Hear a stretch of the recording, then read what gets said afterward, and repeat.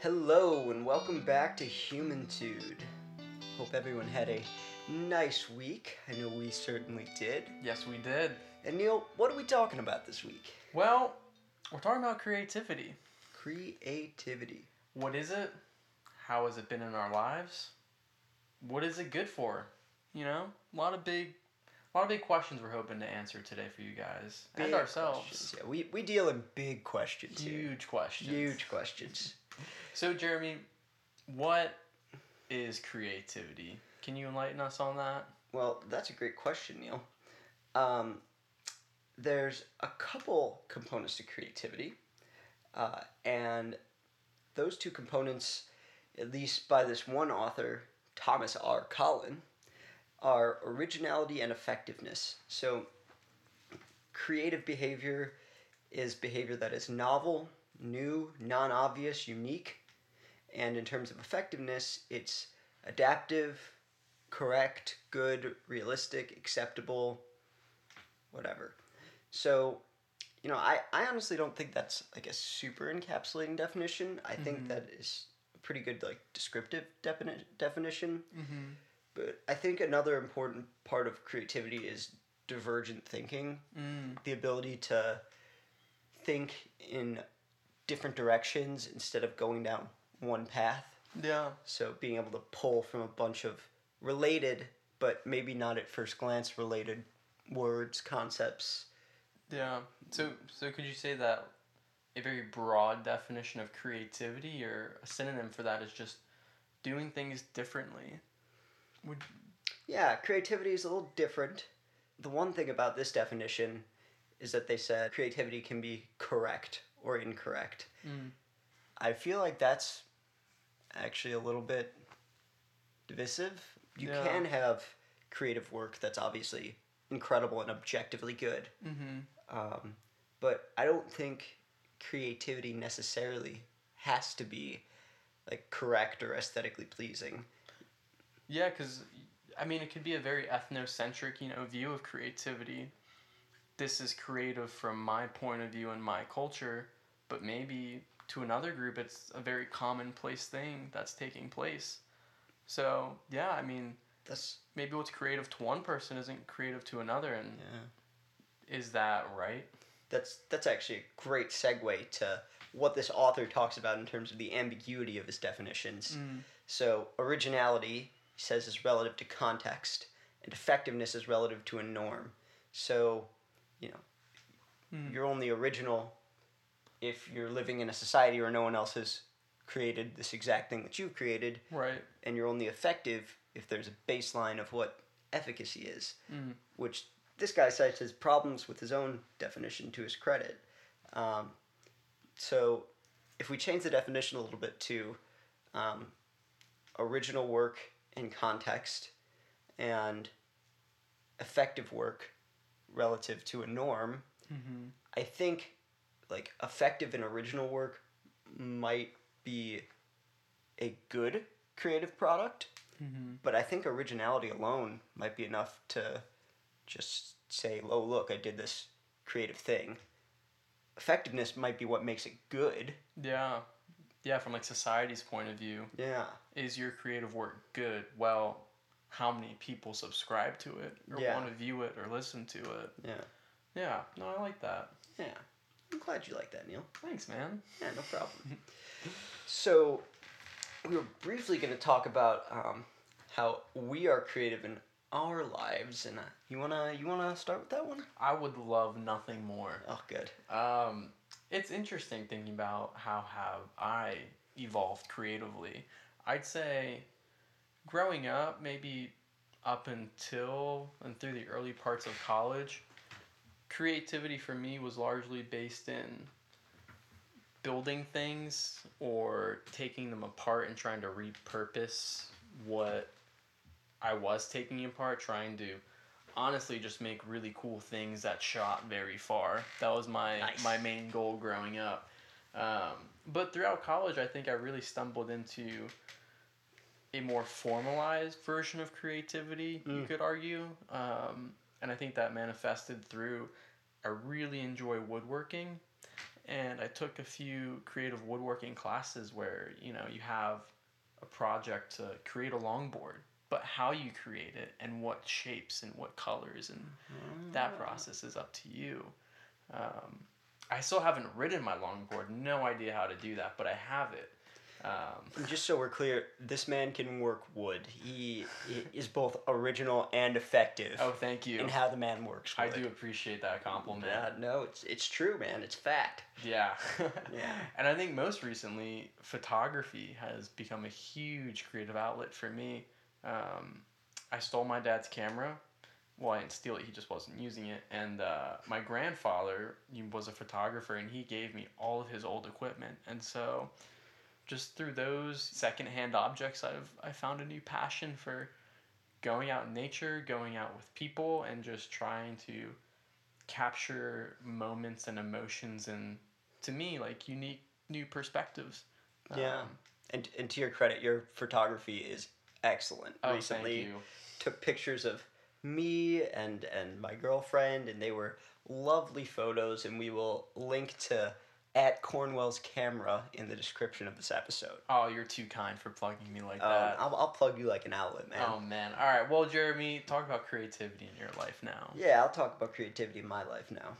So, I mean, I've been playing music since I was like 10, but I don't think that was always creative, because there was a long time where I would just like go into a guitar lesson, learn a song that I wanted to learn, like pair it, do the same thing, Yeah. and then repeat. Yeah.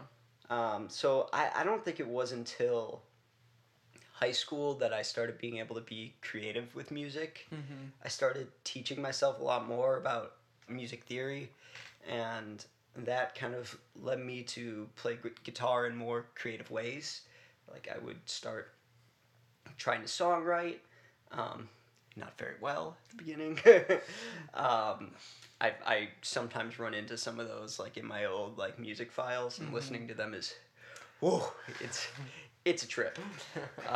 Would not wish that on anybody.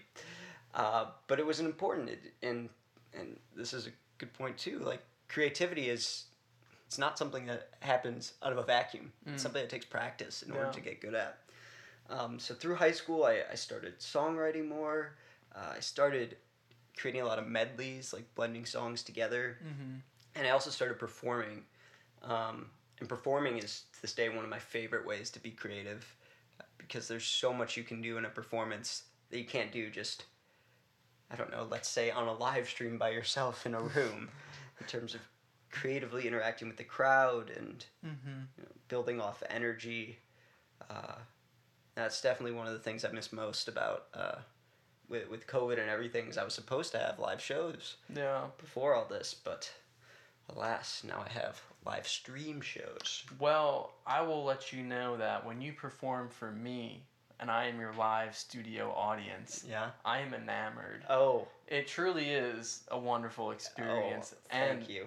If any of you are listening and want to check out the most wonderful guitarist and singer, visit J Fine on Spotify. Yeah, you know what? I might need a bucket for some of your drool right now. Yeah, it's a lot. It's just coming out real fast. I'm fawning. Yeah, no, he's fawning. I appreciate the fawning. It is appreciated. But yeah, nowadays I write a ton of music, especially because I've had so much time lately, which we will get to on how our excess of time impacts our creativity later.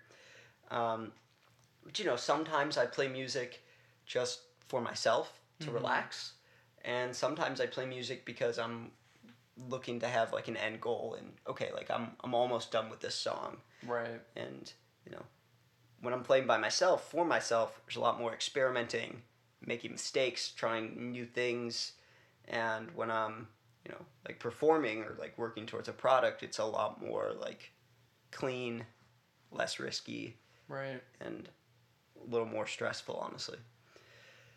So now that we have talked about creativity in our lives, we've kind of hinted at these different ways that creativity can function. And in putting this together, we really broke it down into creativity as coping and creativity as work.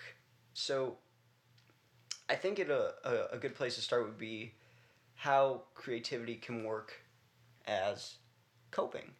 Yeah, and I think, we can get more into the nitty gritty, but just from a general sense, whenever people are stressed out, they have a lot going on in their life, a huge change, and someone asks, "Oh, what's your outlet?" I think that's synonymous with how are you creative and how do you use a platform to help process your emotions. Um, Sure. and in one article, they looked at creativity and depression as a way to help address those feelings and those symptoms. And the results are just, I mean, they're so clear that finding a creative outlet improves your sense of self, your your ability to cope and communicate and process emotions, and um, it's just really cool seeing it formalized in the literature as well. Yeah, this study specifically was with depression in older adults. And they looked at all kinds of creativity art, dance, drama, and music. And they found that it is able to improve intrapersonal skills. So, like you said, that your sense of identity. It's able to improve your cultural, your knowledge, your cognitive capacities, like your memory, and even your social skills. Um, and so, you know, depression is Mm-hmm. a pretty, I would not say extreme because it's common, but it's on one end of the general stress level coping mechanism. There's a lot more stress in depression. Mm-hmm. So these same things that help when someone is depressed will also help when someone's not depressed. It's all on the same spectrum. So all of these creative activities can help decrease this sense of isolation that stress can provoke, this sense of worthlessness. It can Mm-hmm. really help all of these dimensions of depressed thinking and behavior that can really hurt. Yeah. And there was also another article, and I actually had the pleasure of meeting uh, the main author who runs the lab for this study at Vanderbilt University. She runs a program called Sense Theater. Her name is Blythe Corbett, and it's really a wonderful program. What she does is she engages kids with autism spectrum disorders in a theater program, and through this, they were actually able to demonstrate that these individuals with autism spectrum disorder were able to improve their social skills, reduce trait anxiety measures, improve their theory of mind, which, if you remember from our episode last week, is the ability to perceive what another person is thinking that Mm-hmm. individuals with autism often struggle with. So just this is just incredible. Yeah. That's fascinating. I would have never known, that would be a way to teach others these skills and abilities. Had you not talked about that with me, it's really fascinating. It's really cool. And so that was the first function of creativity. Creativity as coping for both mental health issues and general stress. The other kind of creativity we broke it down to is creativity is work. The professional Mm-hmm. photographer, musician, artist, Yeah. what have you. I mean, hopefully one day we'll make it that far. Yeah. If med school doesn't work out, we can fall back on you make music, you record music, I'll make your videos. Well, There we go. Yeah, that's the dream a team. production company. Even if it does work out, we could keep going with it. That's true.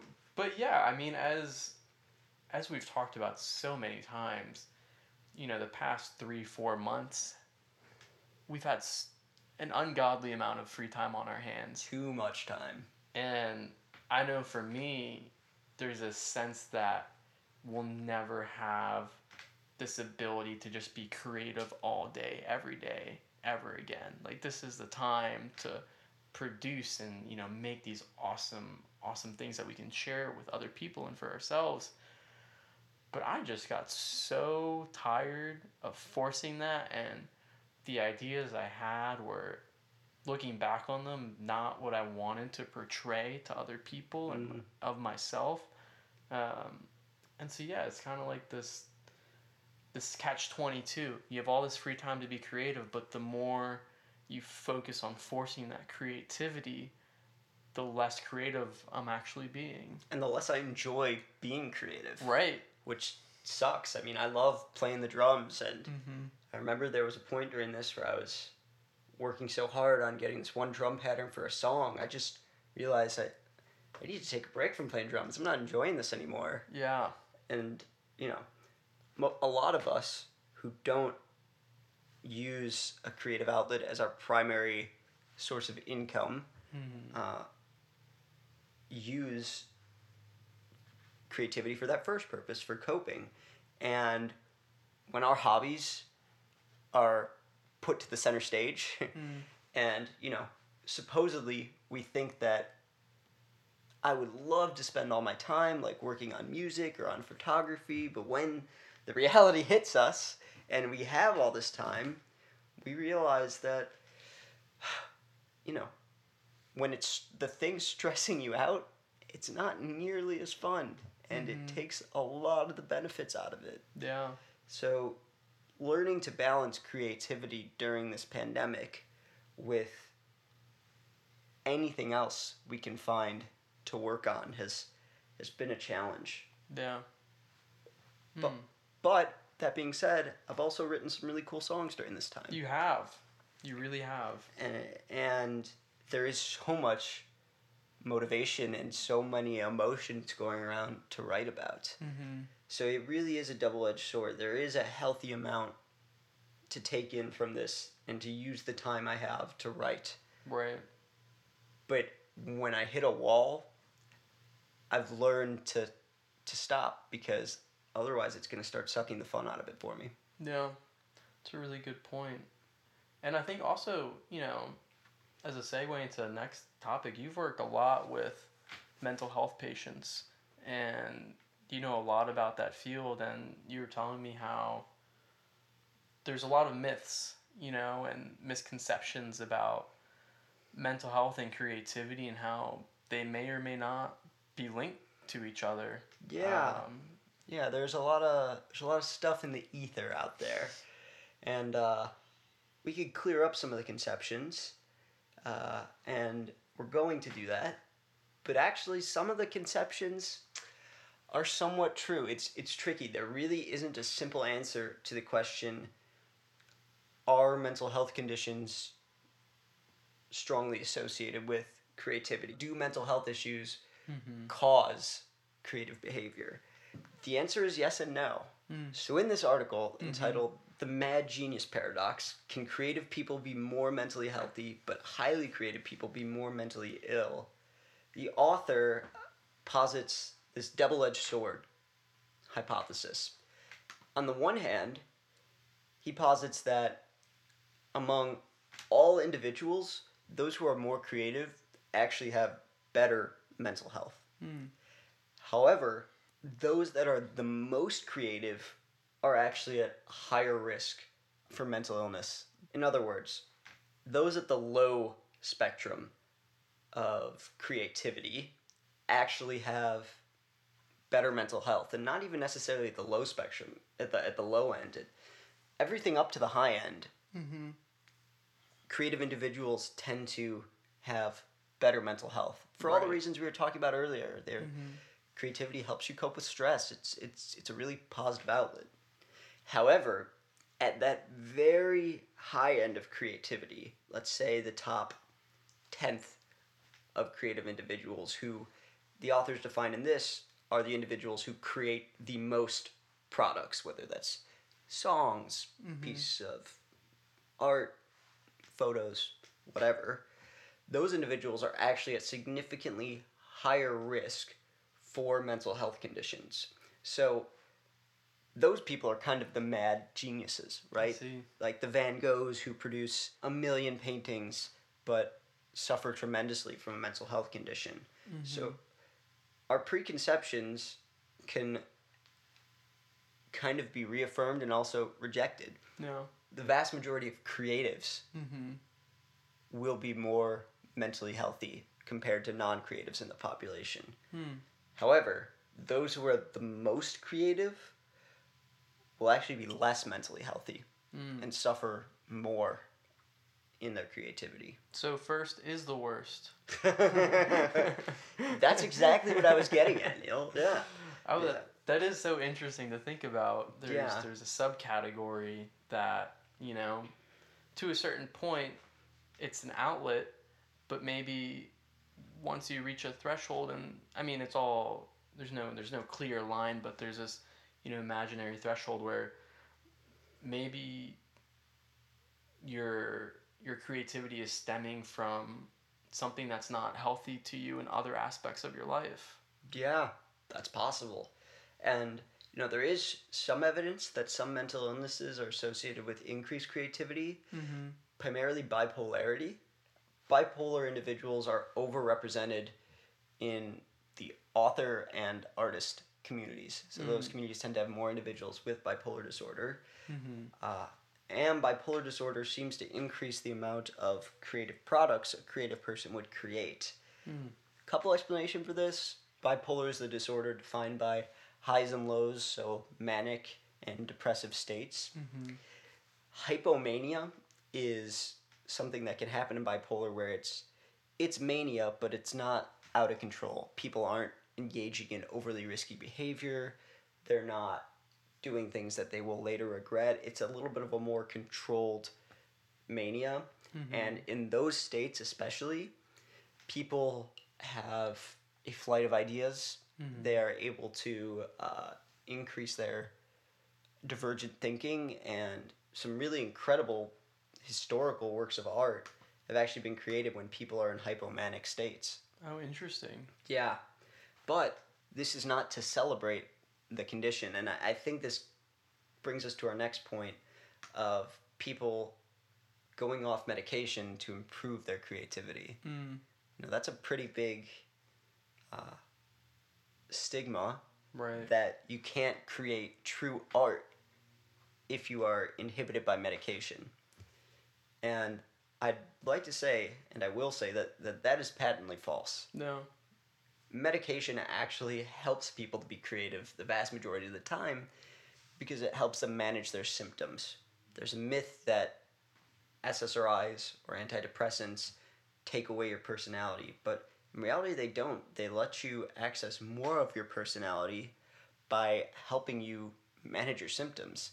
It's a lot harder to be creative if you can't get out of bed. Yeah. But if your medication helps you with that, decreases your symptoms, you will actually be able to be more creative. I remember John Green, a really famous author who suffers from OCD, at one point bought into this, stopped taking his medication for his OCD because he didn't think he could write something truly revolutionary while he was medicated.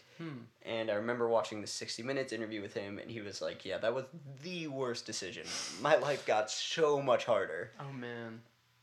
Yet he still makes incredible works, Right. celebrated works, while being on medication. So if you are out there thinking about going off your meds in order to prove your creativity, I strongly encourage you not to, because the vast majority of the time, people regret those decisions. Yeah, that's really important to talk about. Yeah. And on the other side of that, some people take extra drugs to enhance their creative process. Long history of that. Very long history, whether it's authors, artists, musicians, any profession. There's examples of, I mean, Steve Jobs went and took LSD. Really? Yeah. And so it's really fascinating thinking about how influenced our culture can be by drugs, whether it's marijuana, LSD, any amphetamines. Yeah. And We wouldn't have the White Album, the Beatles album. oh yeah, And we wouldn't have half of Pink Floyd's discography. wouldn't have a lot of Beatle albums. This is true. And so yeah, there's research into that, and you know there's a couple different viewpoints you can take on that, whether the substances are enhancing experiences and sensitivity and maybe loosening your conscious processes, maybe back to the divergent thinking that you were talking about earlier, and those give birth to new ideas that normally wouldn't have been connected.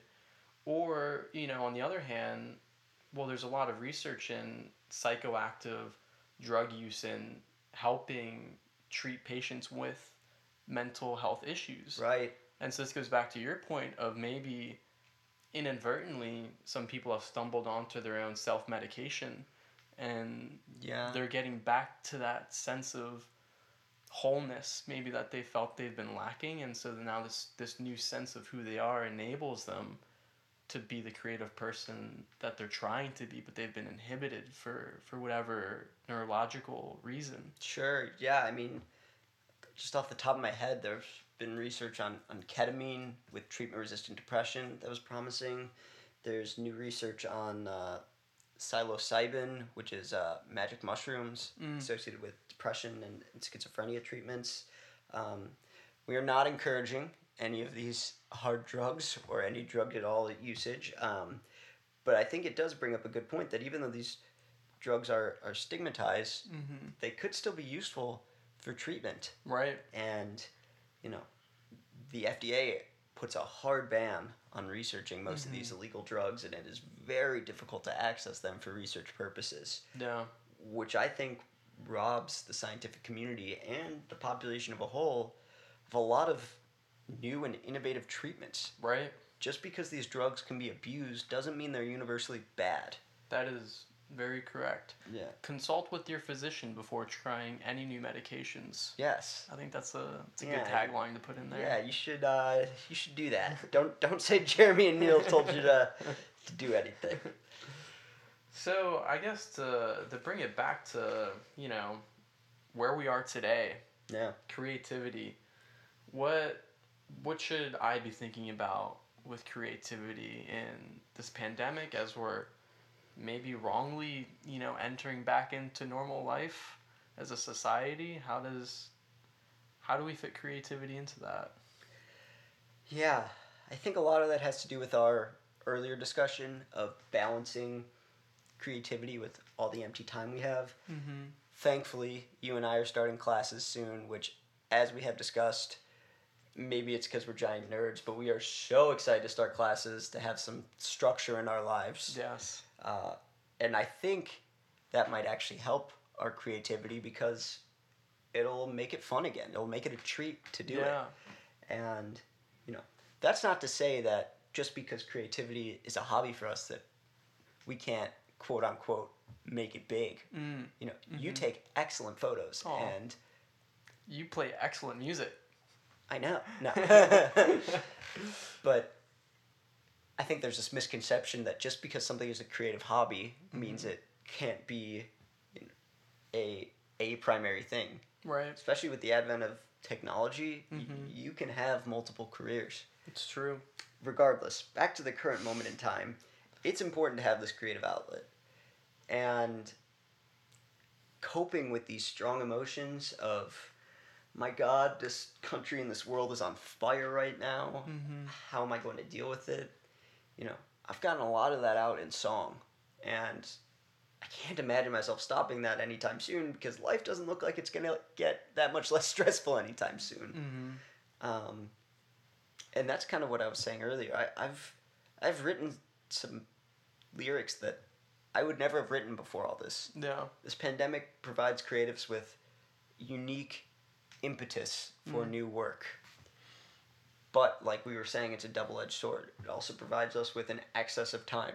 Right. And we need to continue healthfully using our creative outlet and not pushing past that boundary of when it's fun, while still taking care of ourselves, still exercising, doing our best to be responsibly social, and doing all the things that make us happy. But, creativity, let's say it usually takes up, 20% of the pie of your day. Nowadays, it might be able to take up 30.